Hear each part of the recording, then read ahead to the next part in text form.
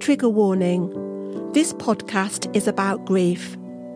Whether you are newly bereaved or whether you have been stuck in grief for years, I do hope this podcast brings you some comfort. Grief is such a universal experience, but we all do it differently. This podcast is not about fixing you or forcing the healing process, because there is no cure for grief. It can only be absorbed, experienced, loved and cared for. So whether you are doing it privately behind closed doors, or like me, you are kicking and screaming your way through, let's support each other. This is a safe space where we can come together and share experiences. My hope is that this podcast shines a light on your path and gives you the strength to navigate your way through the grieving process. My name is Louise Bates, and I'm so pleased we connected. I'm looking forward to interviewing people who have also walked this path to find out what worked for them, in the hope that it helps you too. I'm sending you so much love and support, and I look forward to sharing this crazy journey with you. Welcome to this episode of A Gift for Grief, and today I am talking to Kate Tim, who is one half of Coffin Club UK, which is a funeral education platform and twice winner of the Best Funeral Information Provider at the Good Funeral Awards. Kate also works as a wedding and funeral celebrant. One of the reasons she is so passionate about what she does is through her own experience of loss with the death of her dad when she was just 13. She describes this as being pretty much the event that defined the rest of her life. Kate lives on the south coast with her husband and 3 daughters, and today we meet for the first time over Zoom. So welcome, Kate. Thank you. Thank you for having me. Well, you're very welcome. So perhaps we could start with you telling us a little bit about yourself and what you do. Yes, so I'm Kate T. I'm called Kate T because my partner in business crime is Kate D. So we work together as funeral and wedding celebrants, Kate and Kate celebrants. But we also founded an organisation called Coffin Club because we were so frustrated about the state of funerals in the UK and how kind of cookie cutter and templated they are. And we were aware of the fact that actually you can do anything. You can do anything you like to celebrate somebody's life. You can be wherever you like, in a village hall or a back garden or a social club. And we wanted to make everyone aware of that fact, not because we think that's the right way to do it, but because we want people to have choice. And if they then know all those choices and still say, I'd like 20 minutes at the crematorium, that's absolutely fine, because that's an informed choice. It's about, getting people talking about these things. I think we're quite reluctant to talk about our death. I think we're quite happy to talk about death in general, in abstract, but we're less happy to talk about it, as an actual, this is going to happen to us and we need to organise ourselves. So we also train celebrants because we think they're very key to this whole thing, because celebrants can be really passionate about offering choices and about conducting services in different ways. So that's kind of what we do. And as you say, unfortunately, my dad died when I was 13. He was 45. And I do think that had a very defining role in my life, and the person I am is probably not the person I would have been if that hadn't happened. And I'm quite sure that that has given me an added degree of passion for what I do. Because his funeral was utterly horrendous, not meaningful at all. It was a family of atheists in a church not quite knowing what we were doing there. With the classic, the vicar not getting my dad's name right. And obviously, because it's very heavily based on Christian doctrine in the church, which is fine if you're a Christian. But if you're not, it doesn't resonate at all. It was just, I don't think we quite knew what we were doing there, but it was 1981 and that was what you were offered. So I don't want anyone to be in that position when they're in the wrong place. They should be in the right place. Yes, because it can really be part of the healing process, or it can be part of making life really hard for you and not feeling that you had any agency or ownership over that, which is how I felt. I felt I was just swept along by something, and none of it was anything to do with me, and none of it made anything better for me. It just made it all worse. Oh, that's really sad that your dad didn't get the send-off that fitted with your family, your family's beliefs. Well, it didn't fit with our family and beliefs, and it didn't fit with him. He was young. He was really charismatic. He was, really active. He was part of the Lions Club, and, he did a lot. And the funeral service didn't reflect him at all, and yes, was not something we could relate to at all, because we didn't have that faith. I still don't have that faith. So it was just, it was a bit odd. Oh, sad. Well, over the last few years, I've helped organise 3 funerals, and each one was very much a traditional Catholic church service, followed by the service at the creme and then on to the wake. And I had no idea that there were other ways of doing it. I just got guided by the local funeral director. They told you when it was going to be and what date it was going to be and the time. It was basically in their hands. And, I thought the only choices we had were with the readings, choosing the hymns and what sort of coffin to go for. And that was it. But I think now, why has it taken so long to move away from the traditional funeral parlour? I mean, even saying funeral parlour sounds so outdated, doesn't it? Well, yes. I mean, it kind of breaks my heart to hear you say that, because, I find it very frustrating when a family's gone to a funeral director before they've come to me, and then they're already kind of, it's 20 minutes of the creme. There's a song to go in, a song to go out, and a song in the middle, when it could be so much more, and you can separate the celebration of life from the committal bit, the cremation or the burial. And you could maybe have, if you are Catholic and you want to have a Catholic mass or whatever it is that you have, you can have that, but you can also have an additional, non-religious celebration of life, or you can mix and match. You can throw a bit of religion in, even if you don't have the full church service. I mean, we're very wedded to Victoriana when it comes to funerals. It's like, I think we had a time where grief and mourning were almost like a fashionable thing in the Victorian era. You had chief mourners, and you dressed in black for a year, and you had memorial kind of trinkets and stuff.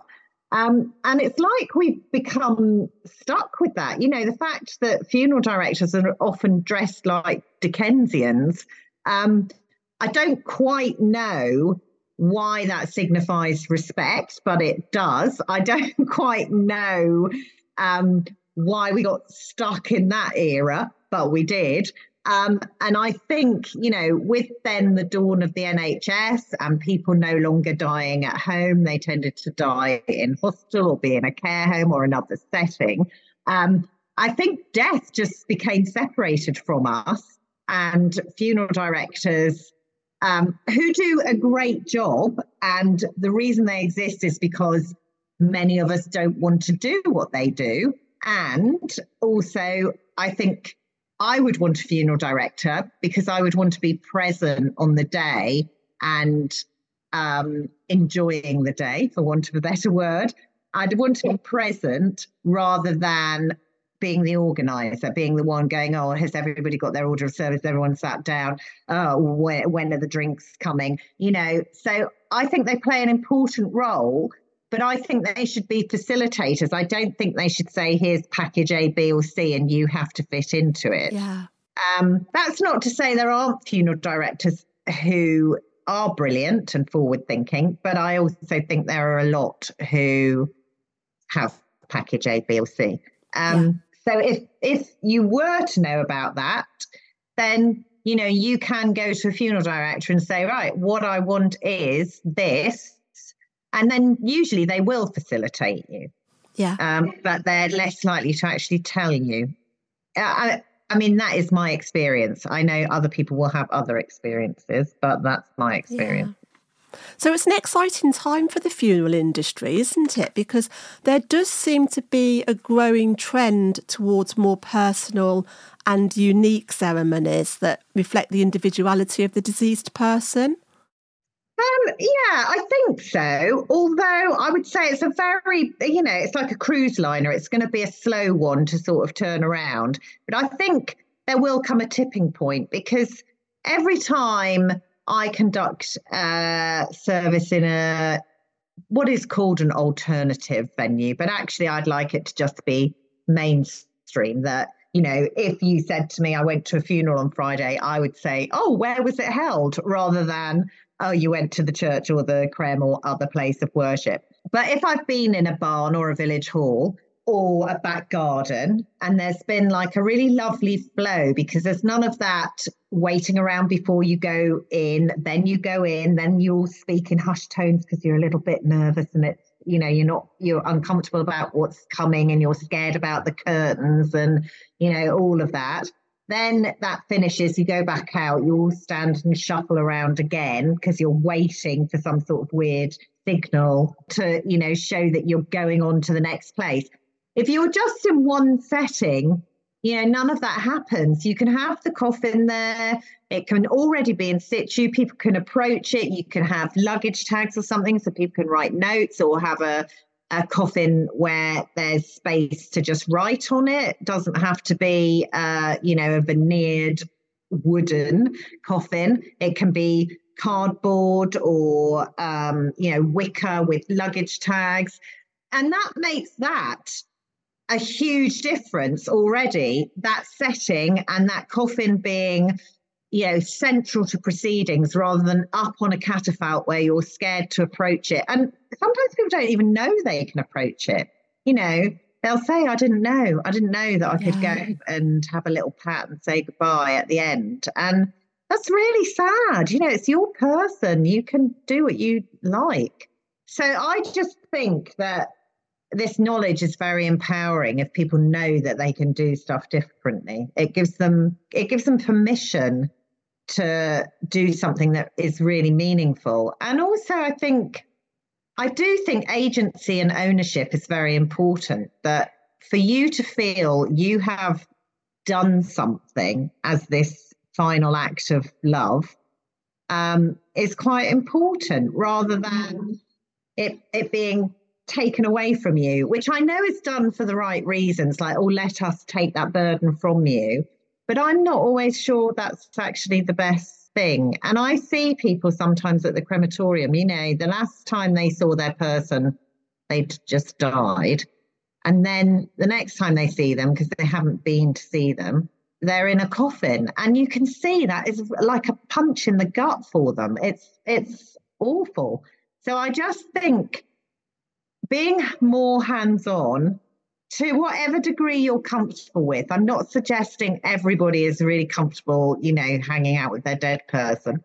But some people, I think that's beneficial. And I think being given the opportunity to be as involved as you are comfortable with is actually a good thing. Yes, it sounds amazing when you put it like that. I mean, thinking of going back to my son's funeral, I would love to have gone up and kissed the coffin afterwards, but I felt like, it's not the done thing. It was very, very formal. Yeah. And I remember when we were waiting to go into the crematorium, there was a long delay and nobody knew why there was a long delay. And I remember the funeral director sort of running around like headless chickens, and I'm thinking, what's going on? And then the main man came up to me and said, what's the format once we go inside? And I thought, well, I've told you what's happening. Luckily, I had a scrap piece of paper with a list of, who was going to get up and say what, and someone was going to get up and do a poem, and somebody else was going to sing a song. So luckily, I had this scrap of paper that I gave to him, and I thought, surely, we've had this conversation. I was really surprised that happened. But I mean, having said all of this, it was a lovely day. I know it's hard. It sounds strange saying a funeral can be lovely. It was a lovely funeral, but there were parts to it, especially with the funeral operators, that I thought they could have been better. Yeah. So it's really refreshing to speak to you, to know that, there are these alternatives. And that's very interesting, because one of the things I say to the celebrants that we train is, you would never, ever want a family to say that could have been better. And that's just literally what you've just said, because that's, you only get one chance to do this. You don't want to have regrets, do you? You really don't want to feel regret over this thing that you have to do, that is so hard, and that you only have one chance to get it right. So I just think it's really important. And I think it's not difficult. It's not, it's organising an event, and it's quite a simple event. So all you need is to really communicate with people to find out what would be meaningful to them. What additional things could you have? Do you want the family dog there? Do you want live music? If it's meaningful, not just we have a song to go in, a song to go out, a song in the middle, and a poem. Well, not everyone even likes poems. Why would everyone suddenly have a poem and a generic poem? I think as a celebrant, your job is to have found out so much about that person that you can add in additional stuff, and that you don't need any padding. You don't need to stick something in just because. It should all be about reflecting that person. Yeah. So do you have people come to you who want to organise their own funerals, or are you dealing with people who have lost a loved one and they want some guidance? Usually it's after somebody has died, their important person will come to us, either directly or via a funeral director. They'll ask for us. There are instances where we will work with someone who's still alive. So I've done quite a few funerals where the person has had a degree of planning it themselves. But ultimately, I do think a funeral is for the people who are left behind. I think the emerging trend in living funerals that's been in the press quite a lot recently, I slightly struggle with, because I think actually, I'm not saying it's wrong, but for me, I struggle with it a little bit. I kind of think, would I really want that? And would I want to put my children through that, having to publicly sort of be there with me there, knowing that I'm going to die? I find the whole thing slightly, I have difficulty with it. I do see it as more for, it's honouring the person who's died, but it's actually meant to help the people who are still alive. Yeah. So can you give us some examples of any special requests you've been asked for? Oh, there have been so many. So yes, I've had family dog there. I've had granddaughter playing the keyboard, which was really lovely, and us all singing along. I've had quite a few sing-alongs. I had a really lovely one where the wife of the person who died, she always used to sing ABBA songs to her husband. So we all sang an ABBA song. Sometimes the settings have been really meaningful. Like we were in a back garden, that the guy who died, it was his daughter's back garden, and he was really, really happy there. It was like his favourite place. And he was cremated at 3:00 in Eastbourne Crem, and he didn't want any family there. So it was an unattended cremation. And we had the service at 3:00 in the back garden. Sun was shining, birds were tweeting. We did a little candle ceremony.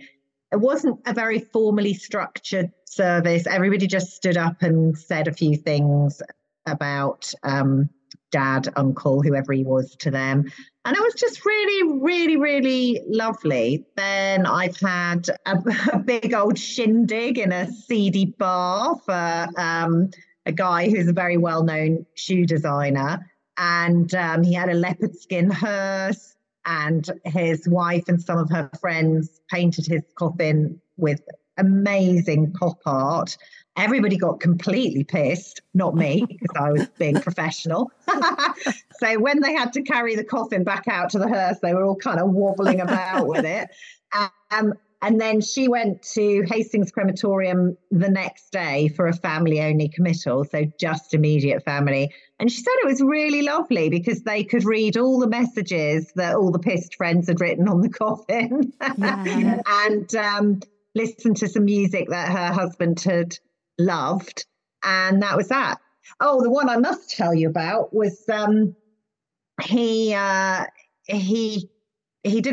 wanted his funeral in the field behind his house. So his daughters made posters of the different parts of his life. So there was like a childhood poster, and then his young man poster, and then his work. And we walked around, and I had a section to read for each part of his life.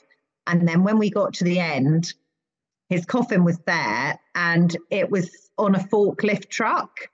So he was then lifted up above us all, and we raised a toast to him. We had some fizz, and then he went off in the Land Rover hearse, and we all went back into the community centre next to the field. And then again, they went the next day for a family-only committal, and again they said that they loved reading all the messages. The one thing they said was they would have liked to have taken photos. So you work in a very difficult and sensitive sector, dealing with people, you know, going through their darkest times, having lost a loved one. How do you then go home to your family and have a normal day? Well, it's really funny, isn't it? Because I'm a big crier in real life.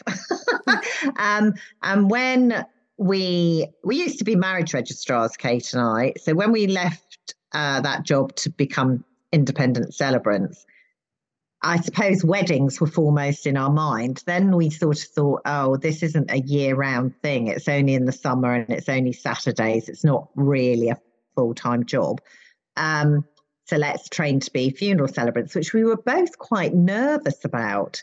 I think we thought it's a really big responsibility, and, you know, are we going to be able to cope with it emotionally? And my husband was like, oh, really? You're going to be a funeral celebrant? He's like, you cry at adverts.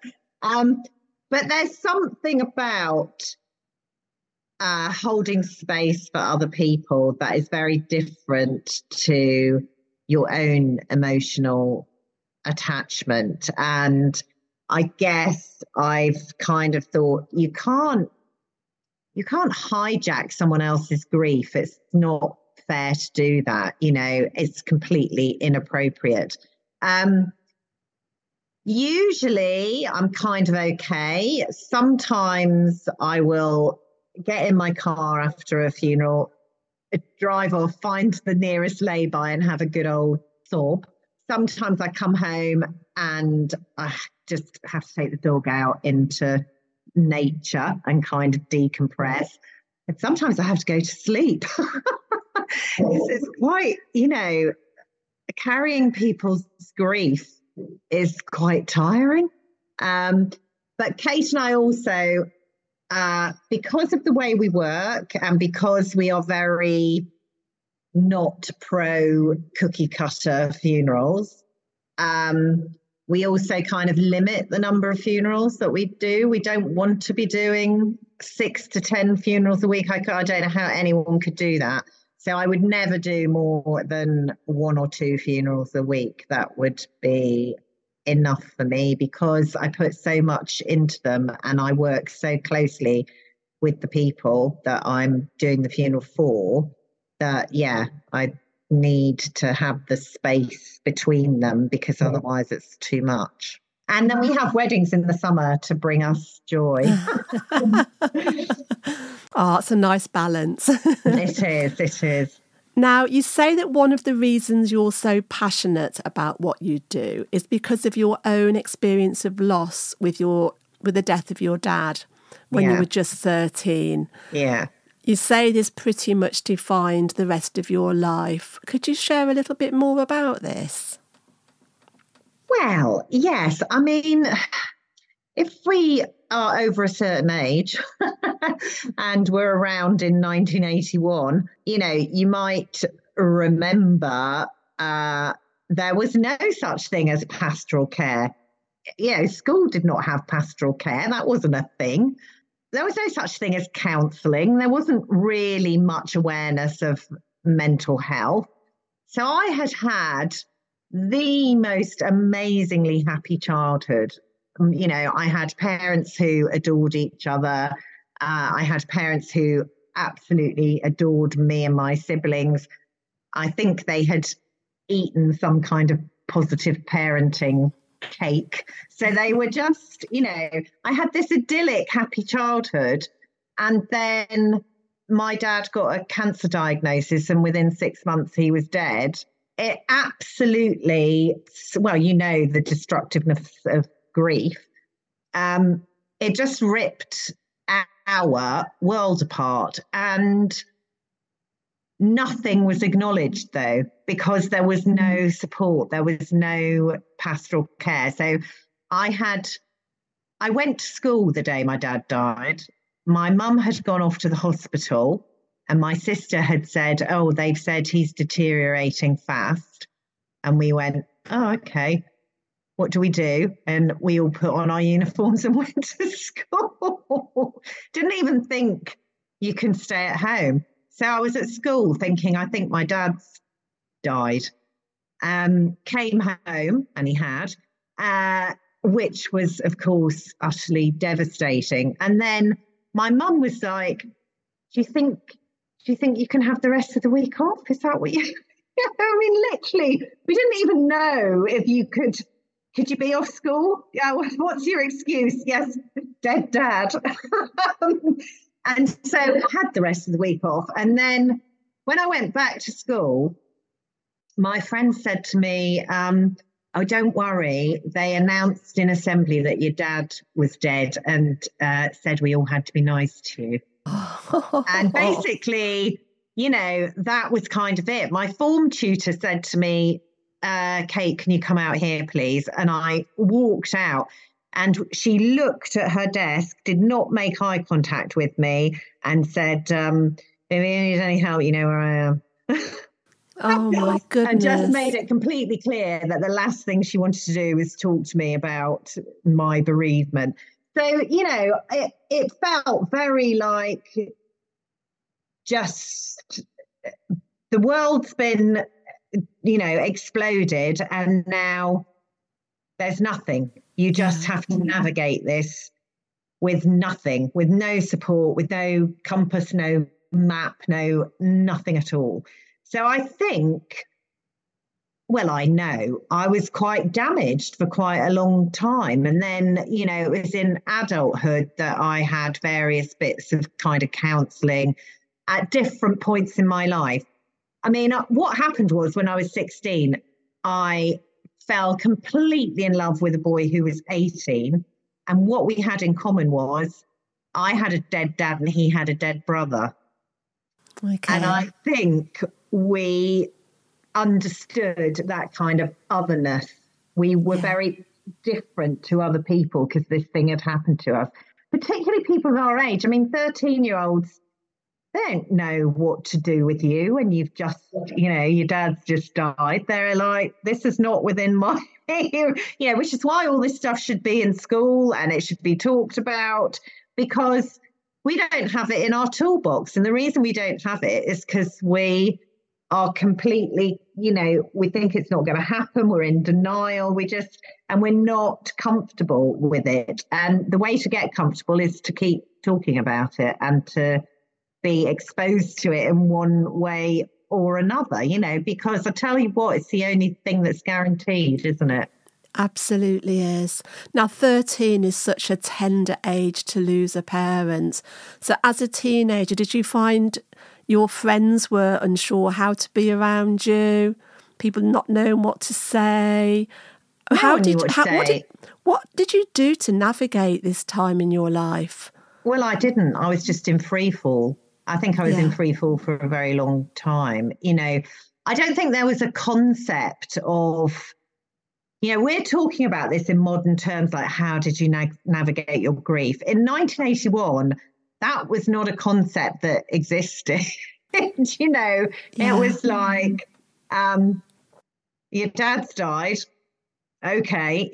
And I think all of us, my mum was absolutely devastated, but I kind of didn't know that because my mum tried to hide that from us because that was the thinking at the time that, you must be strong for the children. And all that did was really confuse me because I was like, I know they really loved each other, but I'm not getting that she's as upset as I think she should be. So I was confused, and my sister and brother also, we all just went into our own little cocoon. My friends didn't say anything to me about it. It just was never kind of alluded to again, which even that was kind of terrible because it was, there's no acknowledgement that this thing has happened to me, which is why I think me and my then boyfriend, who stayed together for the best part of 15 years,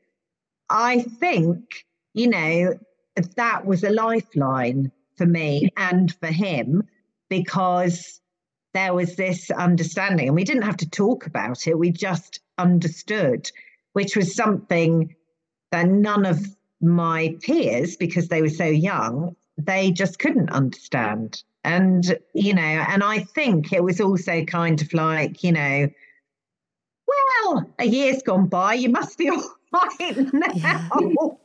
Yeah.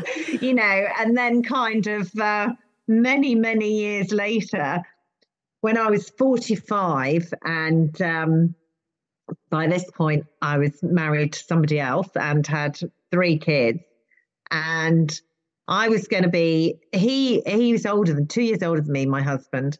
And when he was going to be 45, I didn't let him be 45. I said he had to go straight to 46. And I wasn't joking. It sounds a bit insane, but I was deadly serious. I was like, I can't actually cope with you being 45. And by this point, I was 43. So that's 30 years after I've been bereaved. I was really frightened by him being 45. Then when I turned 45, my oldest daughter was 13.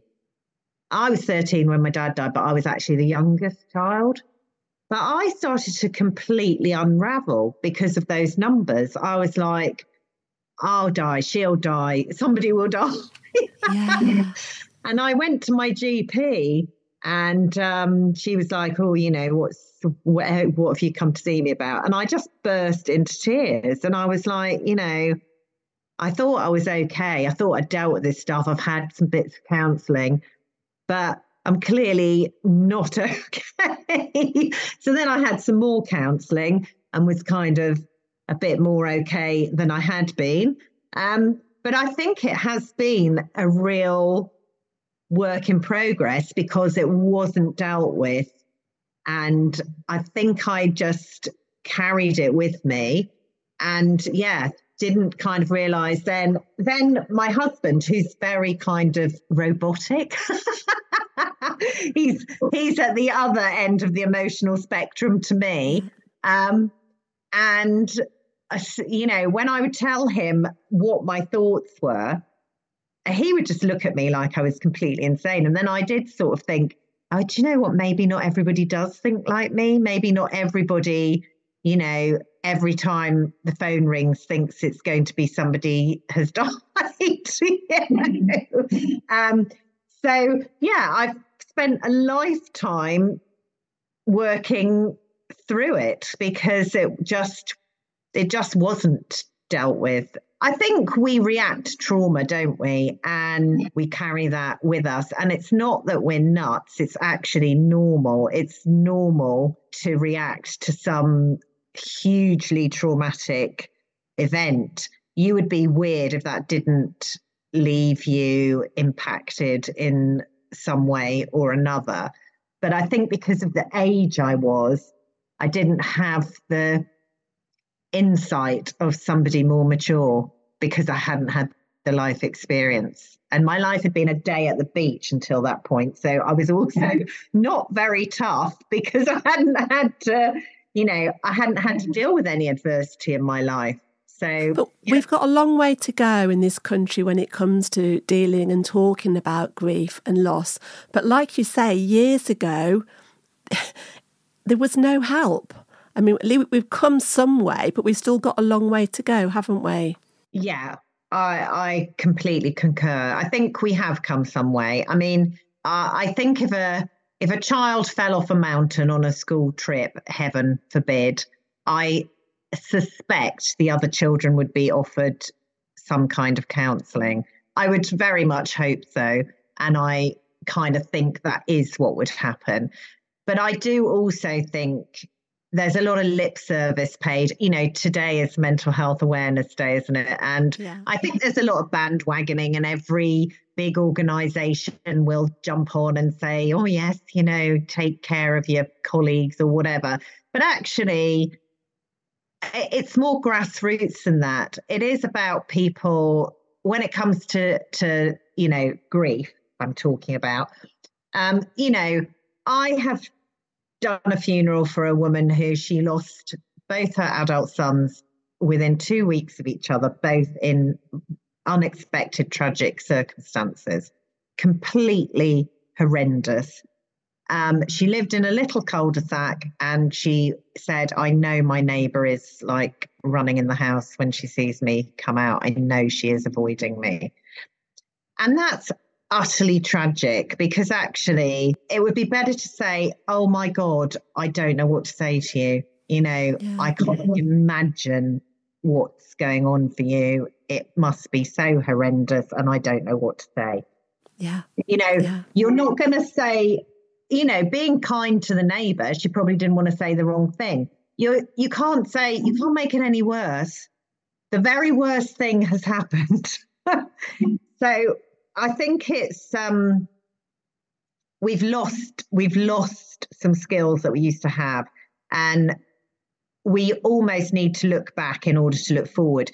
Look back to the time when the older women of the village would do the midwifery and the laying out of the dead, and it was part of the ebb and flow of life. And if we can get back to that a little bit more, where we have a degree of comfortableness, this thing of, children, they shouldn't go to the funeral. Yes, they should go to the funeral. Yeah. They absolutely should. They should go and see dead granny. They still do in Ireland, and they're all absolutely, they're not all walking around traumatized. If we talked about this stuff and we were able to couch it in a way that, we've explained fully what to expect, because, I didn't see my dad. I didn't see him. He just disappeared. And it's horrible. Mm. So I think, there's still a lot to do. But I'm just, part of that. There are a lot of really forward-thinking people now, lots of deaf professionals who are really trying to open up these conversations. So that's kind of brilliant. So, yes. Do you recommend any books or films or groups to support people that are going through grief and loss? I don't know, really, because I didn't do any kind of reading of books or support groups. I kind of did everything in a very individualistic holistic way. Yeah. I mean, there are lots of organisations out there now. I think because I'm so funeral centric, I don't look at what happens after. Yeah. No, I resonate actually a lot with what you were saying about, grief as a 13-year-old. I lost my brother when I was 11. And he went out to babysit and never came home, basically. And I had the Monday off school, and the next day I went back to school. But I chose to because I needed to escape from all the sadness at home. And I needed to go back to school and have some sort of normality. But I didn't go to the funeral. It was almost like we never mentioned his name again because we were scared of mentioning the name in case we upset mum and dad. And it was so different. So when you were talking about your experience, I was thinking, yeah, that's what it was like back then. I know. And then for a child, that's just really confusing, isn't it? Yeah, absolutely. Just kind of, that's awful. Yeah. So, Kate, what words of wisdom could you share to maybe help someone loosen their grief in some way? I think I would say seek help immediately. Yeah. Any support right from the off. Even if it's just to go and sit in a counsellor's office and cry once a week, but, to have the space to do that. I think, resilience, is great, isn't it? But equally, if something really terrible has happened to you, you need to acknowledge that is a trauma and that, you need support. I'm quite interested in, I don't quite know how you say it, semantic therapy, which is like a more holistic approach, because I think we hold things in our bodies as well as in our minds. I think it's all kind of inseparable.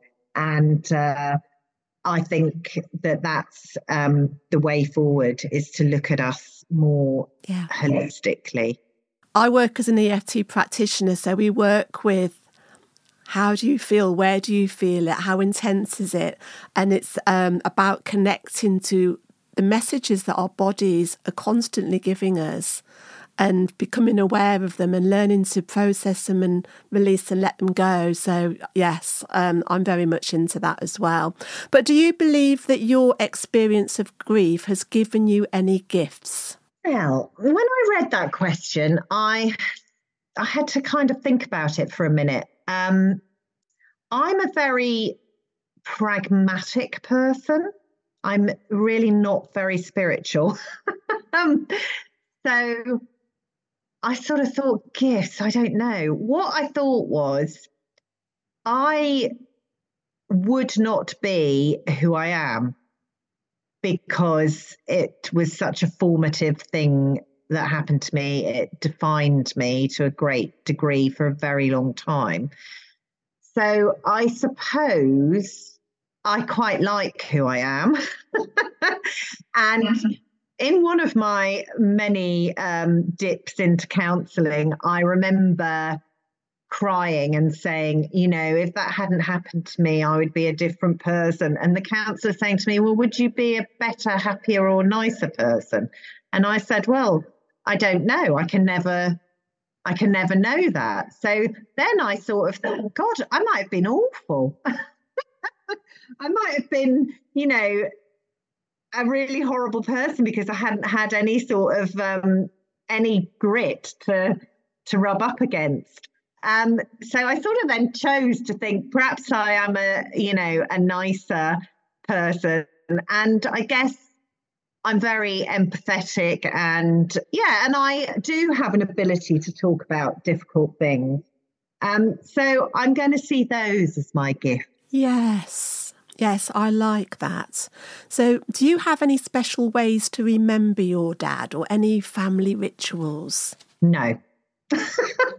No is the answer to that. When I saw that, I thought, oh, do you know, no, I don't. I find it very, I don't know if difficult's the right word. I suppose difficult because I've outlived him. So I'm now 10 years older than he was when he died. And I was 13 and I'm now 55. So the numbers have all become a bit skewed because I'm now thinking about a man who was younger than me. Yeah. Within the family, for years, nobody talked about Dad to me because I got so upset every time they did. Since then, because I've become less upset, I can just about manage to talk about him. We have had more conversations. And actually, my Uncle Graham, when he died, I was really sad because he was the only person who talked to me about my dad. No, I don't. I have no rituals, but I have a few things. I have his teddy bear. I have a pot that he made. So I have things that are meaningful to me because they're part of him, but I don't have any rituals because I'm not a ritually kind of a gal. No, well, that's beautiful what you do have. So what would you like people to learn from your experience of grief and loss? That it's shit. It's really shit. And, it's shit, but it's part of the human experience. And that we should stop being in denial of that. And we should acknowledge that it is part of the human experience. Because if we can do that just as part of life in the way that our ancestors would have done, the reality of death will be slightly less horrific for us. But death is horrible. It's horrible. And, some people come through it better than others, but it's hard. It's really, really hard. And it's really, really shitty if you love that person, and even if you didn't, you're left with all this unresolved stuff. The other thing I would say is that Kate and I, who, we work with death every day, we never understand it anymore. We don't suddenly go, oh, yes, I get it now. That somebody can be alive and vibrant and full of life and then not exist. It's just completely mind-blowing, and it never stops blowing my mind. So, Kate, what are your thoughts about an afterlife? Oh, you know what I'm going to say, Louise. I don't believe in an afterlife. I believe in the here and now, and I believe in living my best life because I believe this is the only chance I've got. This is my one opportunity. I don't think there's another chance in another realm. I also, again, this thing about ages, I struggle with afterlife and about, I get to meet all my dead rellies, because I think that I'll be older than my dad, or do I then go back to being 13 and he's 45? And my mum, who's now 88, where does she fit in? And she then remarried and he's dead as well. So what's going to happen there? And so I think because I'm such a realist and so pragmatic, those things, because they don't make sense to me, I can't buy into it. So, and because I don't have a religion, it's not part of something that I've been brought up believing. I just don't believe it. So, so that's what I think about the afterlife. It doesn't exist. I love your answer. Perfect. So, what do you think about people? Well, you can laugh at me when you meet me up there and go, ha ha. No, I would never do that. But what do you think about people who believe there is an afterlife and they believe they've had signs? What are your thoughts about that? Well, I think it must be incredibly reassuring. It must be lovely. And part of me is a little bit jealous. I think, wouldn't it be lovely to think I might see my dad again and feel okay with that? Whereas I just find that a bit creepy and weird for the reasons I've just stated. When I got married, it had rained all week and then it dried up just in time for my wedding, which was an outside-y do. And I sort of thought, oh, my dad's done that for me. But really, no, that was just meteorological. and then my daughter was very, very ill a few years ago, and I kept seeing a robin in the garden, and part of me wanted again to go, oh, that's my dad coming to keep an eye on me because I'm having a really hard time. But the other part of me was like, well, no, it's just a robin. Your atheist hat started to slip there for a moment. Yes, it did, just slightly. And then I wedged it firmly back on my head. So, Kate, if you could give your dad a message now, what would you say? Well, you see, I wouldn't, because that makes me feel weird.